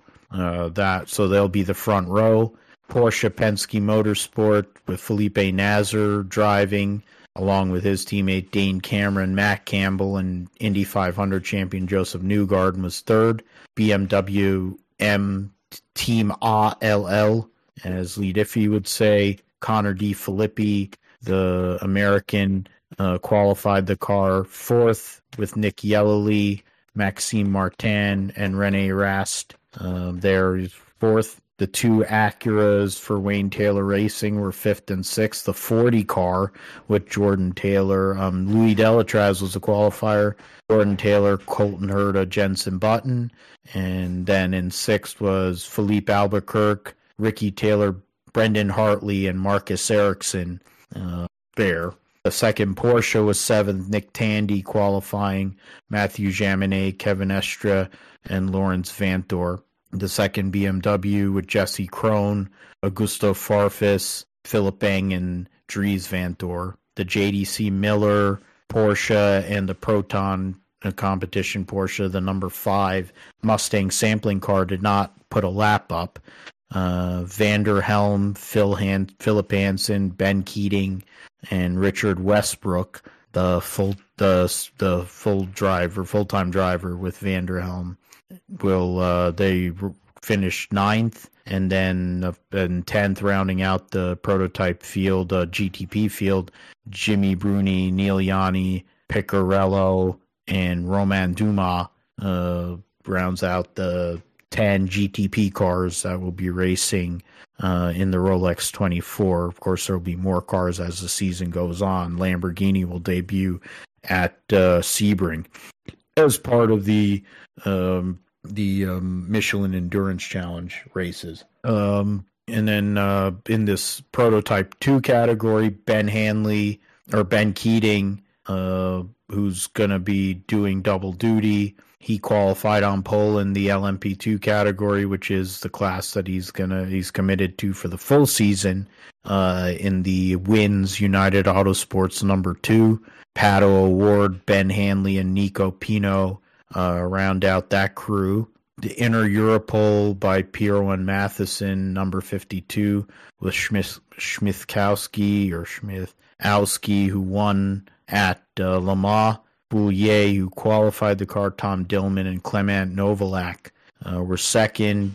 The CrowdStrike by APR 04, which lost in a photo finish. Last year in this race, George Kurtz qualified. His teammate will be Colin Brown for the full season. Toby Sowery and Jacobson there in third. Gar Robinson, Felipe Fraga, Josh Burdon, and Felipe Massa fourth. Goldberg, Paul DiResta, Garg, and Felix Rosenquist for the second United Autosports USA team. So the bosom buddies, the former teammates at McLaren IndyCar, back together this weekend for United Autosports, which of course is part owned by Zach Brown. The TDS Racing number 11, Seth Thomas, Mikkel Jensen, Hunter McElray, and Milesi, PJ Hyatt, Paul Loupchatin, Matty Brabham, and Quinn in the AO Racing number 99, Dennis Anderson, Lucas Hare, and Scott Huffaker in 8th with the high class. The 81 Dragon Speed car with Eric Lux, Kiffin Simpson, Allen, and Alvarez. And then the AF Corsa car in 10th, Perez Kompanak, Nicholas Nielsen, Lido Wadu, and Vax Vier. Dwight Merriman, Ryan Dial, Christian Rasmussen, Connor Zilch in the Era Motorsports 18 car. So that's a contender for sure. They were a contender all year last year. The one Ligier, Lance Wilsey, João Barbosa, Nolan Siegel, and Johnny Edgar, I think that. And then the Tower Motorsports 8 car with John Ferrano, Michael Dinan, Ferdinand Habsburg, and Scotty McLaughlin round out the 13 car LMP2 field. Josh, were you able to get any real pictures or shots of any of these guys or see any of these drivers up close? I know you saw Bubba and John Hunter. Were you able to see any of the prototypes up close? I mean, I saw, some of them up close. I mean, depending on which, where I was in the garage. I didn't really see too many, in the garage per se, because I think they were all really on track. But, on the track, I saw plenty of action, with the Saw the 40, the new Acura with Andretti this year. Saw the Porsches plenty of times. The 6 and the 7 in GTP class. So yeah, I was really just trying to get as much practice with the camera as I could.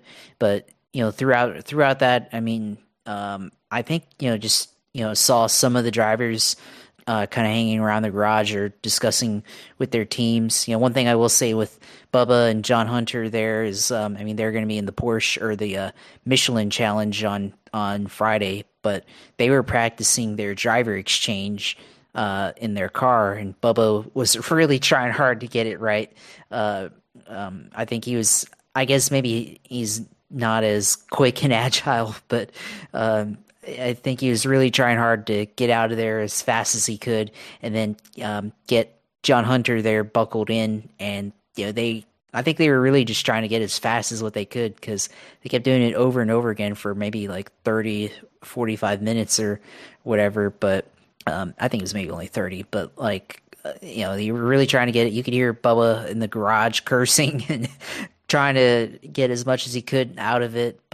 And I think you could tell John Hunter was getting a little bit tired there. Kevin Conway was there trying to help them, give them advice on how to get in and out of the car, and everything. So, that's just for the, prototype, or not prototype, but the Michelin Cup on Friday. So yeah, that was pretty interesting to see that there. But the other cars, I saw definitely plenty of them in the garage throughout, and it was definitely got to be on your toes walking through there, and got to know if you're in the right area. Honestly, I was walking to find Bubba Wallace's stall in the garage.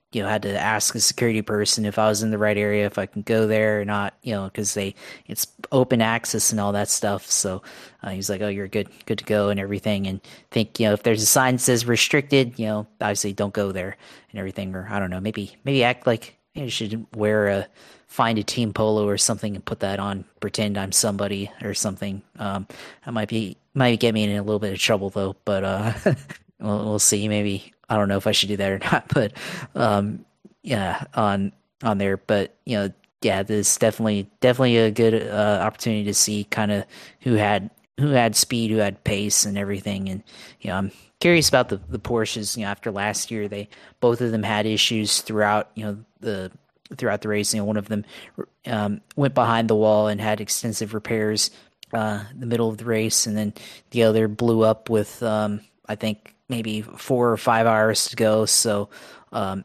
think that's going to be critical. But I think they've also solved a lot of their issues that they've had since then.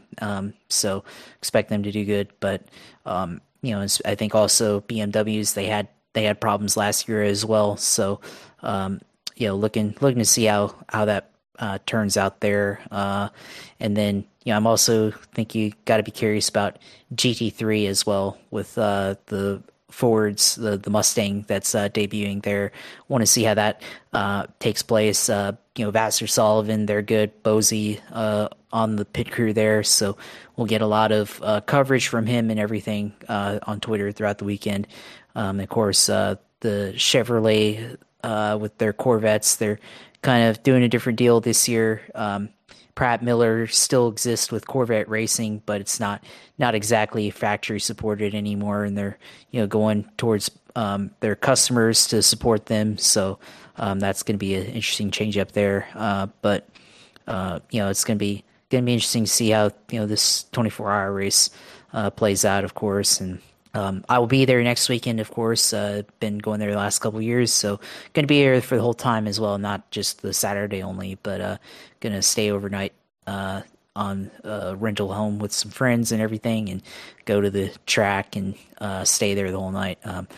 Although, honestly, I kind of want to try, not going to lie, I kind of want to try staying there the whole time at the track. I'll just find somewhere to sleep, but that might as well just go home or something at that point. So we'll see how it goes. But yeah, excited to see how this weekend goes, and how this race goes, and definitely gonna have a lot of pictures, and definitely be ready to talk about it next week. Yeah, it looks like from all accounts and the fan amount of fans that were there, including yourself, that it was a well-attended Roar, and if it is a precursor to what the weekend will be like this weekend for the Rolex and the Michelin Pilot Challenge, it could be one of the biggest turnouts that the Rolex has had in a long, long time, which is a great thing, honestly, and proving the methods and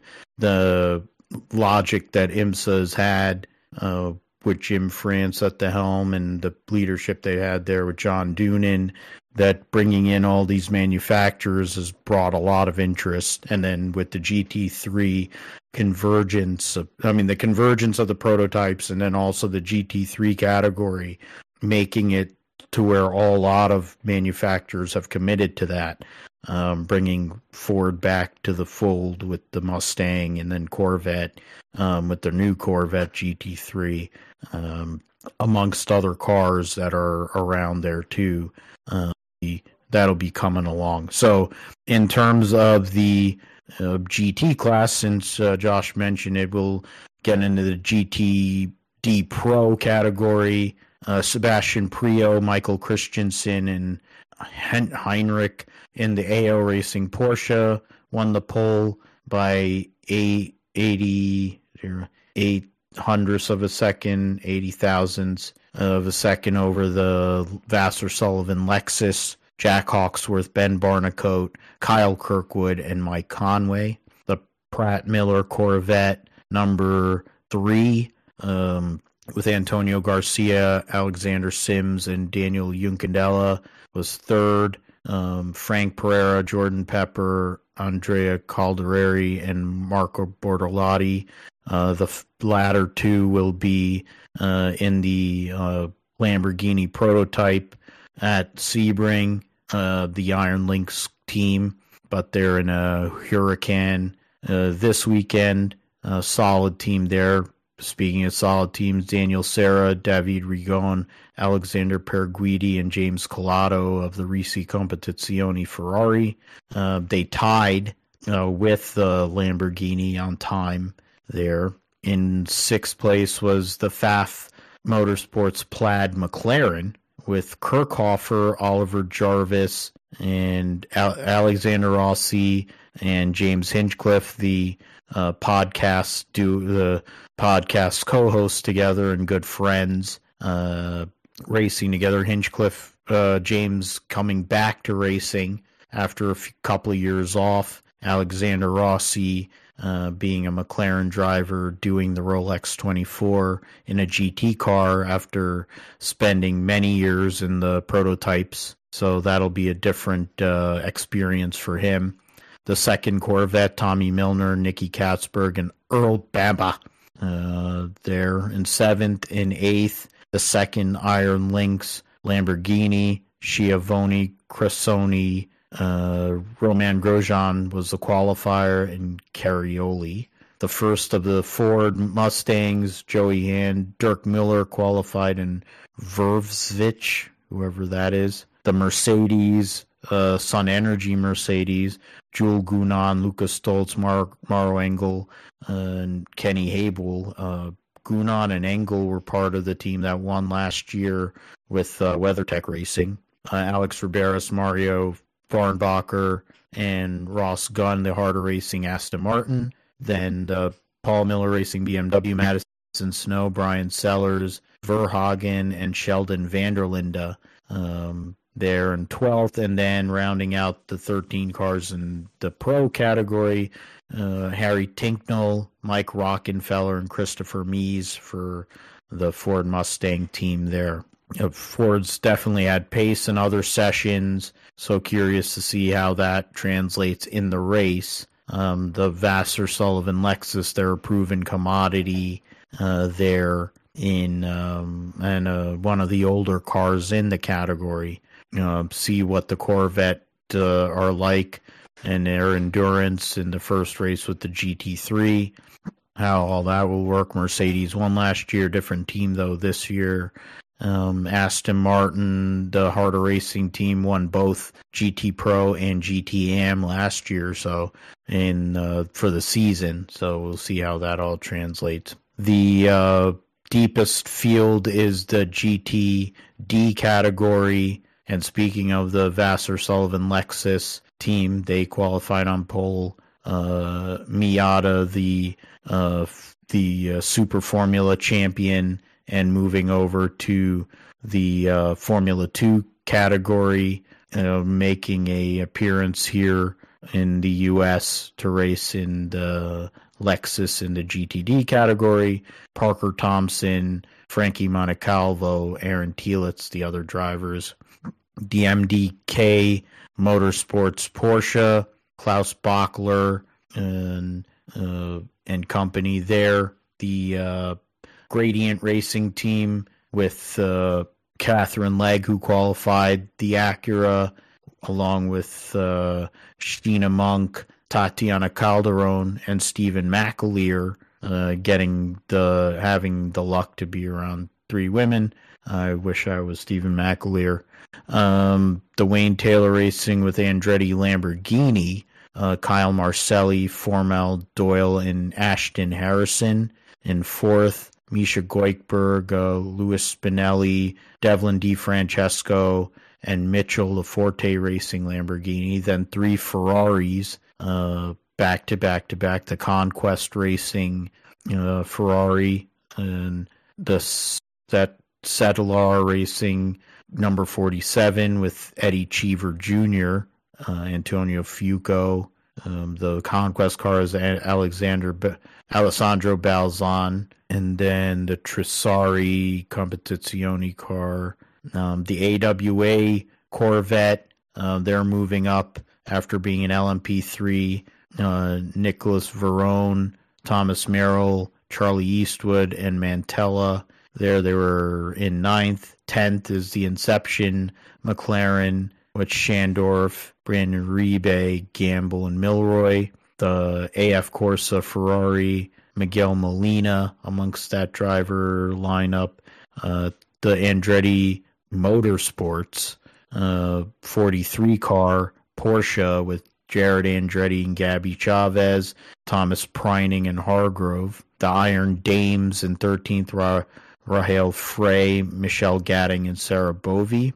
The second AWA Corvette with Kern, Matt Bell, Fidani, and Alex Lynn. The Proton Competition Ford Mustang with Ryan Hardwick, Dennis Olson, Leverado, and Lewis. The Turner Motorsport BMW with Robbie Foley, Patrick Gallagher, Walker, and Klingman. Windward Racing Mercedes, Russell Ward, Philip Ellis, Daniel Morad. The Korthoff Preston Mercedes, Mike Skeen, Kenton Koch, Michel Grenier, and Maximilian Gotz. The Wright Motorsports Porsche number 120, which was utilized by one Brad Pitt as part of the Formula One movie that he's putting out there with Lewis Hamilton, got in behind the wheel of this car. Adelson, Skier, Jan Halen, and Fred Makowicki. And then rounding out the 20 cars, Adam Christodoulou and Rio Andrade in the number 80 Lone Star Mercedes, Andrews Yulo. I mean, when it comes to there's 3 more cars. The Magnus, Aston, Potter, Lally, Pumpelli, and Nicky Team. The Harder Racing, Aston, Roman DeAngelis, Zachary Robichani, and James Marco Sorensen. And Kelly Moss, Porsche, Trent Hinman, and Lauer, Udell, and Brule did not set a time. So 23 cars in that class. I mean, the GTD class is wide open.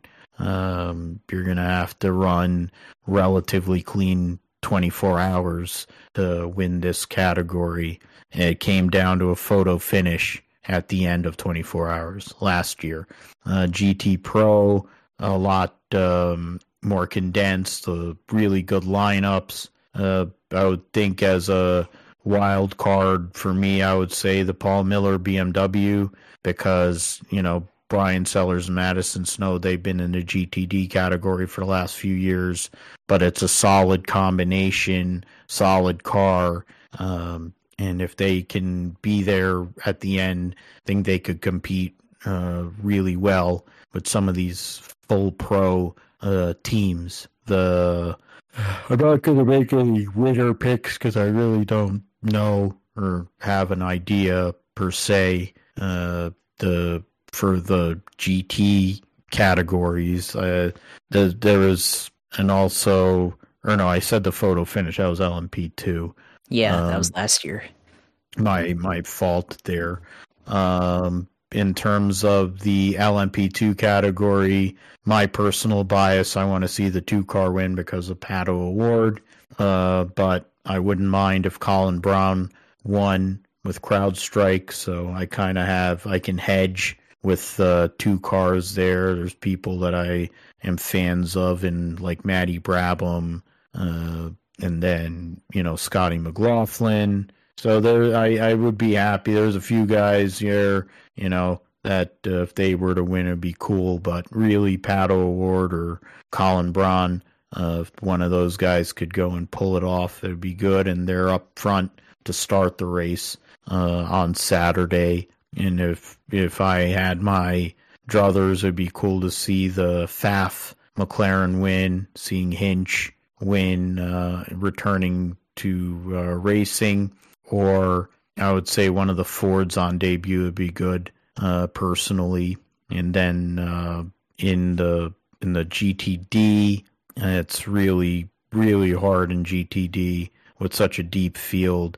And when you look at the harder racing 27 being next to last, I really doubt that that's where they'll be at the end of 24 hours. So, and that Korthoff Mercedes and Windward Mercedes, the Mercedes cars, they may not qualify well, but I think they're good race. They've been really good race cars over the past few years at the Rolex. So they're deep in the field, but I don't think that speaks to what they're going to be at the end of 24 hours either.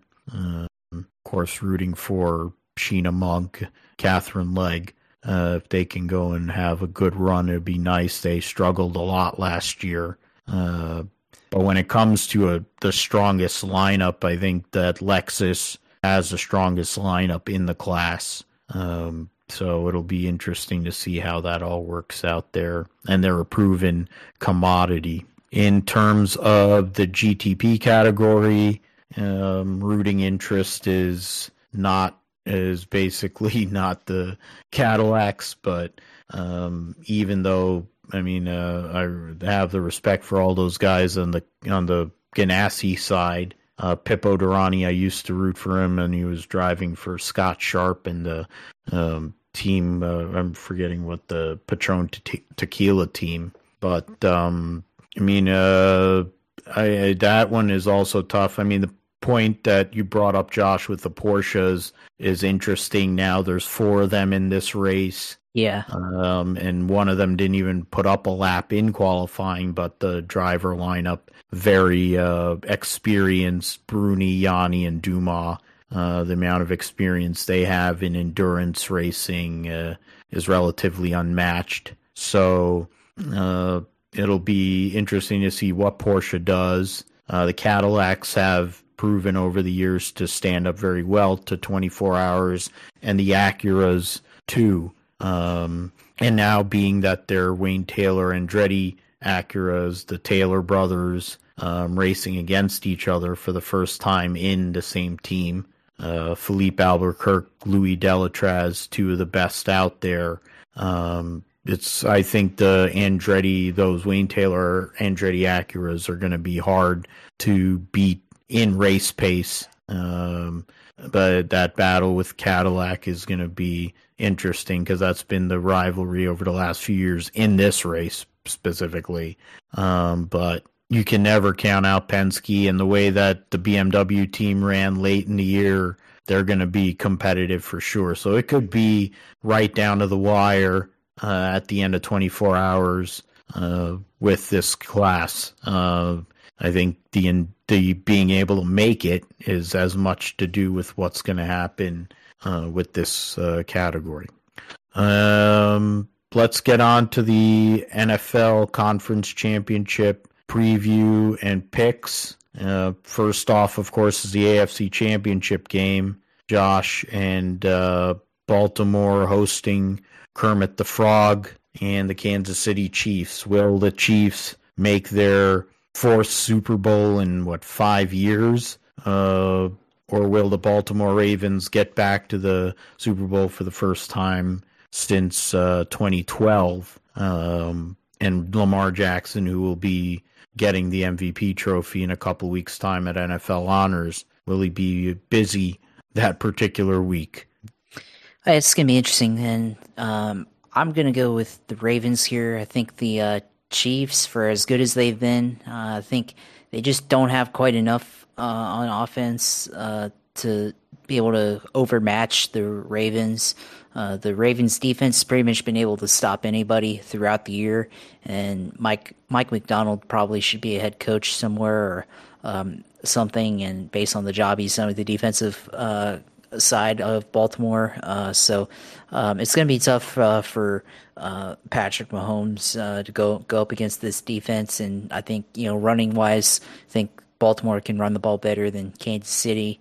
So it's going to be tough for Mahomes. So I'm going to go with the Ravens here, and I think their offense, like we said earlier, is very dynamic and I think can go up even against the Chiefs defense, which is also very tough with Steve Spagnuolo's scheme that they have running up there. L'Jarius Sneed and Chris Jones, two very good defensive players there and everything. So I think the Ravens will come out with the win here in Baltimore. I think home field advantage, them hosting an AFC Championship game for the first time in a long time, I think is I don't think they've ever hosted the AFC Championship game as the Ravens. So you have to go back to the days of the Baltimore Colts when the last time that they had an AFC Championship game in Baltimore. So I think that city's going to be very excited to be able to send off that team to go to the Super Bowl. So I pick the Ravens here, although I will say cynically, if the Chiefs were to win and go to the Super Bowl, the Taylor Swift factor, I only bring this up because of her massive fan base and, with the questionable officiating this year with the NFL, and a lot of people talking about the NFL being rigged, maybe the Swifties can put the heat on the NFL and get them to really light up the league on fire in terms of officiating if that goes bad, which it's going to be in Vegas where, it's going to be a very sus game there. So, that's a very cynical rooting interest if that does happen. But I think football-wise, I think I'd rather see the Ravens go to the Super Bowl for the first time since 2012. Yeah, I think honestly that makes most sense based on the way they've played this year, and with the guy who is going to be the MVP of the league, Lamar Jackson's progression this year. Mark Andrews, it seems like rumors are out there that he's going to come back after however many weeks on the injured list. So that's his number one target, Lamar Jackson. And it would be a battle of two of the best tight ends in the league. Isaiah Likely, as you mentioned, has emerged as a great talent. So it's talking about how tight ends have all of a sudden become a thing again. Be a great battle that way. But for some reason, I'm willing to go the other way, and it's because picking against Patrick Mahomes just doesn't really, I can't do it here for whatever reason. Maybe it's because I don't like Lamar Jackson. Maybe it's because I don't like the Baltimore Ravens. But it also it's Patrick Mahomes, and he's gone out and done stuff that, people didn't think was possible. He's also gone out there and proven people wrong over time through his whole career, and he is the face of the league. You talk about questionable officiating. If there's a guy that gets calls more than anybody in the NFL, his name is Patrick Mahomes. You got all those stupid, goofy State Farm commercials with him and Andrew Ryad and Mahato, Taylor Swift's boyfriend. He finally came out of hibernation after about 2 months of sucking. If Travis Kelce is able to and they're able to dictate the game with Travis Kelce, they're hard to stop. And talking about the running game, Isaiah Pacheco, outside of Christian McCaffrey, I think right now is the second best running back in the playoffs right now. He did it last year. He was a big part of why the Kansas City Chiefs won the Super Bowl. The New Jersey product, the Rutgers guy, a 6th round draft pick, showing yet again goes great with this evaluation of talent because he doesn't have the measurables. He's goes as a 6th round draft pick, but the guy runs like a bull. And if they're able to go and make that Baltimore Ravens defense kind of give them a battle there, I think Kansas City goes out there and pulls the upset and gets the win and goes to yet another Super Bowl under the Mahomes-Reed regime. So over Baltimore. The NFC Championship game will be Detroit at San Francisco. Josh, what are you thinking here? I mean, Detroit has got so much they've had a lot of momentum, a lot of positive vibes. You have Dan Campbell, a former player, Brad Holmes, the GM. It's a matchup. I mean, even with that leadership structure, that coach GM relationship, two of the best examples of great relationships in the Dan Campbell, Brad Holmes, and also the Kyle Shanahan and John Lynch. They're trying to get to the Super Bowl for the second time, the 49ers, since this regime took over. They were the number 1 seed when they did it back in 2019. They're a number 1 seed again. You have Christian McCaffrey, who is honestly, in my opinion, the MVP of the league. He has played at lights out the whole entire year. It has been absolutely ridiculous. And he's going to be the X factor, I think, at the end of the day. Detroit has a lot of great players, skill position players, and they have a good running game with a two-headed monster. They have one of the best wide receivers in the NFL, and Jared Goff is probably playing at the best that he ever has played. And he's a former number 1 overall pick, too. And he made a Super Bowl. But in the end, I don't think Detroit can stop Christian McCaffrey.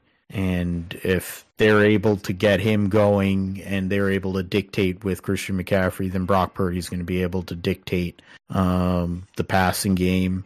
The linebacker core on the Lions is suspect. George Kittle can expose that.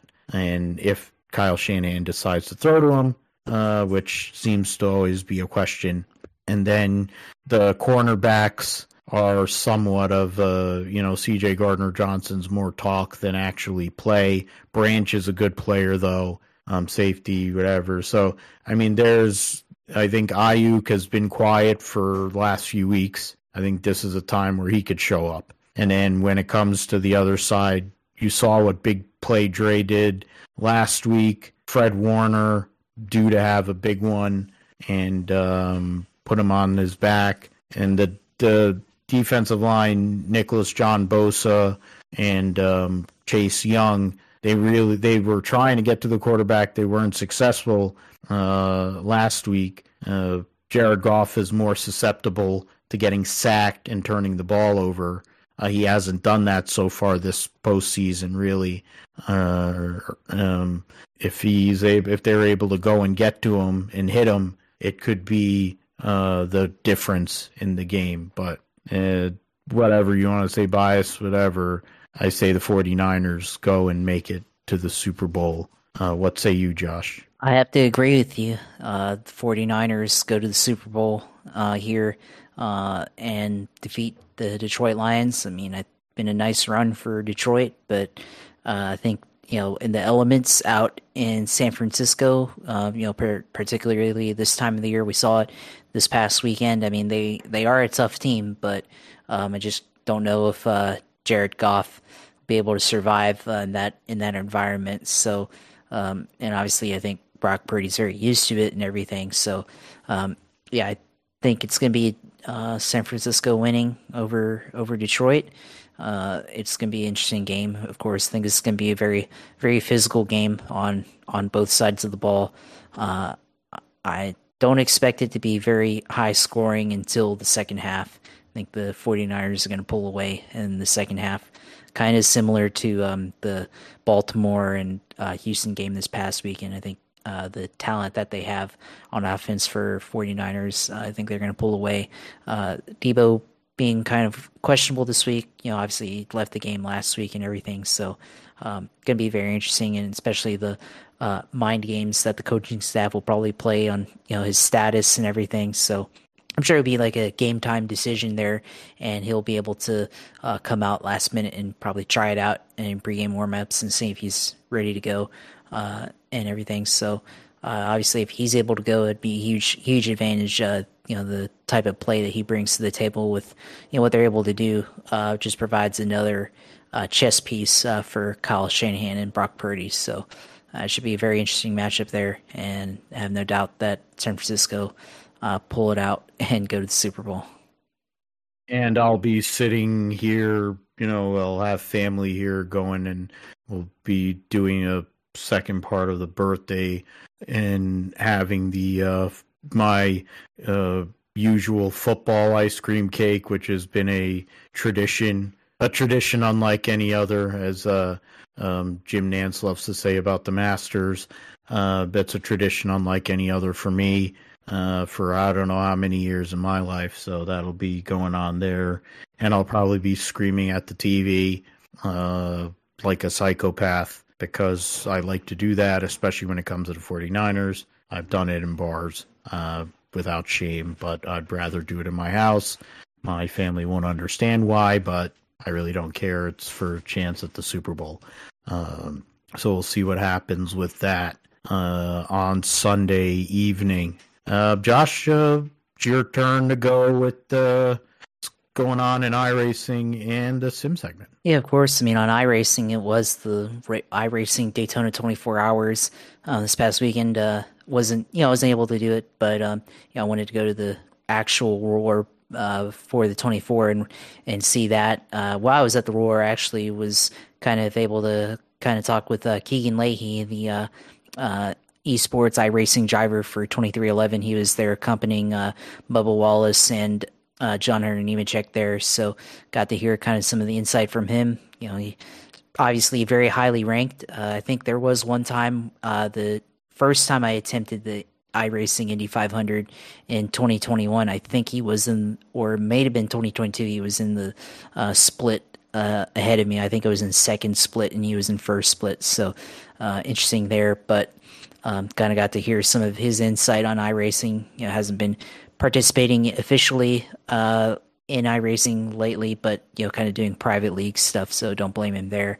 And kind of hearing his insight and what it takes to do the iRacing Road to Pro series and all that stuff. So it's kind of cool to see that. There's another fan that was there while we were waiting for Bubba Wallace and everybody to get done. He was freaking out over Keegan Leahy more than he was over Bubba Wallace, because obviously iRacing people and everything like that. And I was like, once he said Keegan Leahy, he's like, oh, I know who that is. So I didn't recognize him at first, but once it was pointed out to me, I was like, oh, I know who that is. So yeah, that's pretty cool. But the iRacing 24 at Daytona, obviously Max Verstappen was in the top split, and his team Redline Racing won the GTD class in there. They didn't participate in prototypes, but they went GTD, and Max Verstappen, I think they did a lot of bump drafting and slipstreaming their way to the win in that race. I think Team Redline was 1-2, and also notable, Augustin Canapino was with the Williams Esports GTP team that won overall in top split. So real life racers having their influence there. Saw Jimmy Broadbent's stream, and I think they finished 7th in their split. I don't know if they were in top split or not, but his team finished in 7th and everything. Saw bunch of shenanigans throughout the 24 hours, people getting taken out, lots of driving error and stuff like that. There's, I think the team, I don't know if you saw this or not, Alanis King, motorsports journalist, her husband competing in the 24 hours, and I guess somebody that they were racing against took them out, and they were not happy about it, and everything. So that's kind of shenanigans that go on sometimes in that.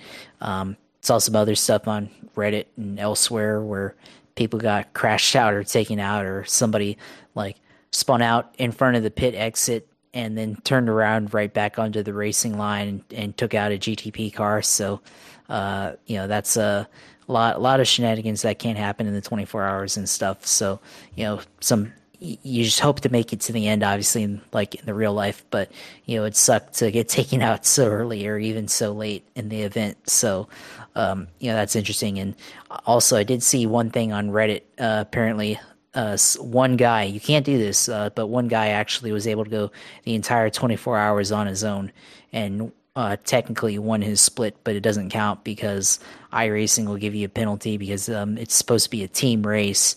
But he was able to complete the entire 24 hours and actually win it. So I guess you don't have to do driver changes or anything like that. You can continue on and put on the field. And apparently people were asking him in the comments what he do to go on. And he said, he drank a bunch of energy drinks, painkillers, and just liquid diet throughout, so he wouldn't have to go to the bathroom or anything like that. So, kind of interesting, but I don't think I'd be able to do that.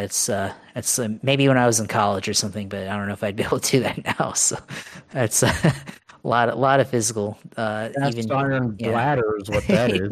Yeah, that too. So I would not be able to do that. But I have seen in the past, though, there's some old YouTubers that I don't know if they play iRacing anymore, but they went the full way without stopping or without, on their own, but they were doing it for charity. So I don't know if this person was, but apparently in the race, when the guy said, everybody was congratulating him on being able to do it.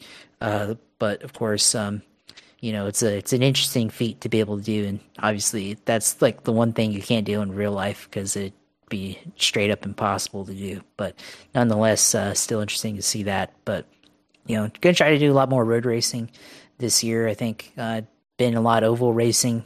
I mean, I have done a lot of road stuff, but I'm gonna try to really improve my racecraft and I guess driving ability on the road side to try to level up and really be more competitive, I guess. So we'll see how I'm able to do that. Really like being able to do GT style racing. I think that's really where I like to be on the road side of things. So gonna try to do more of that this year and maybe try to do some of these endurance style events, especially like Sebring or anything like that. So definitely, if I do it, definitely be on the lookout for that, of course. And of course, all the regular special events like the Daytona 500, which is in a month from now. So gonna have to start preparing for that.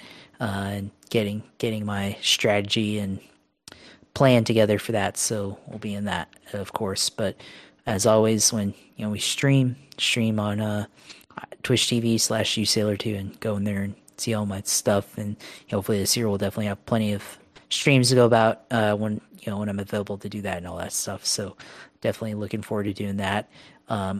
Also, we'll say my Twitter, of course, been active on there with the NFL playoffs and stuff, and Rolex 24 and all that stuff. Going there, and my Twitter at JP Huffine, and of course our YouTube page, which we have everything up there to date at Gripshare Podcast on YouTube. Go in there, subscribe, and like, comment, and follow our stuff on there. So yeah, glad to be back for another week, of course, and manifesting, I guess, in a way, the San Francisco 49ers way to the Super Bowl.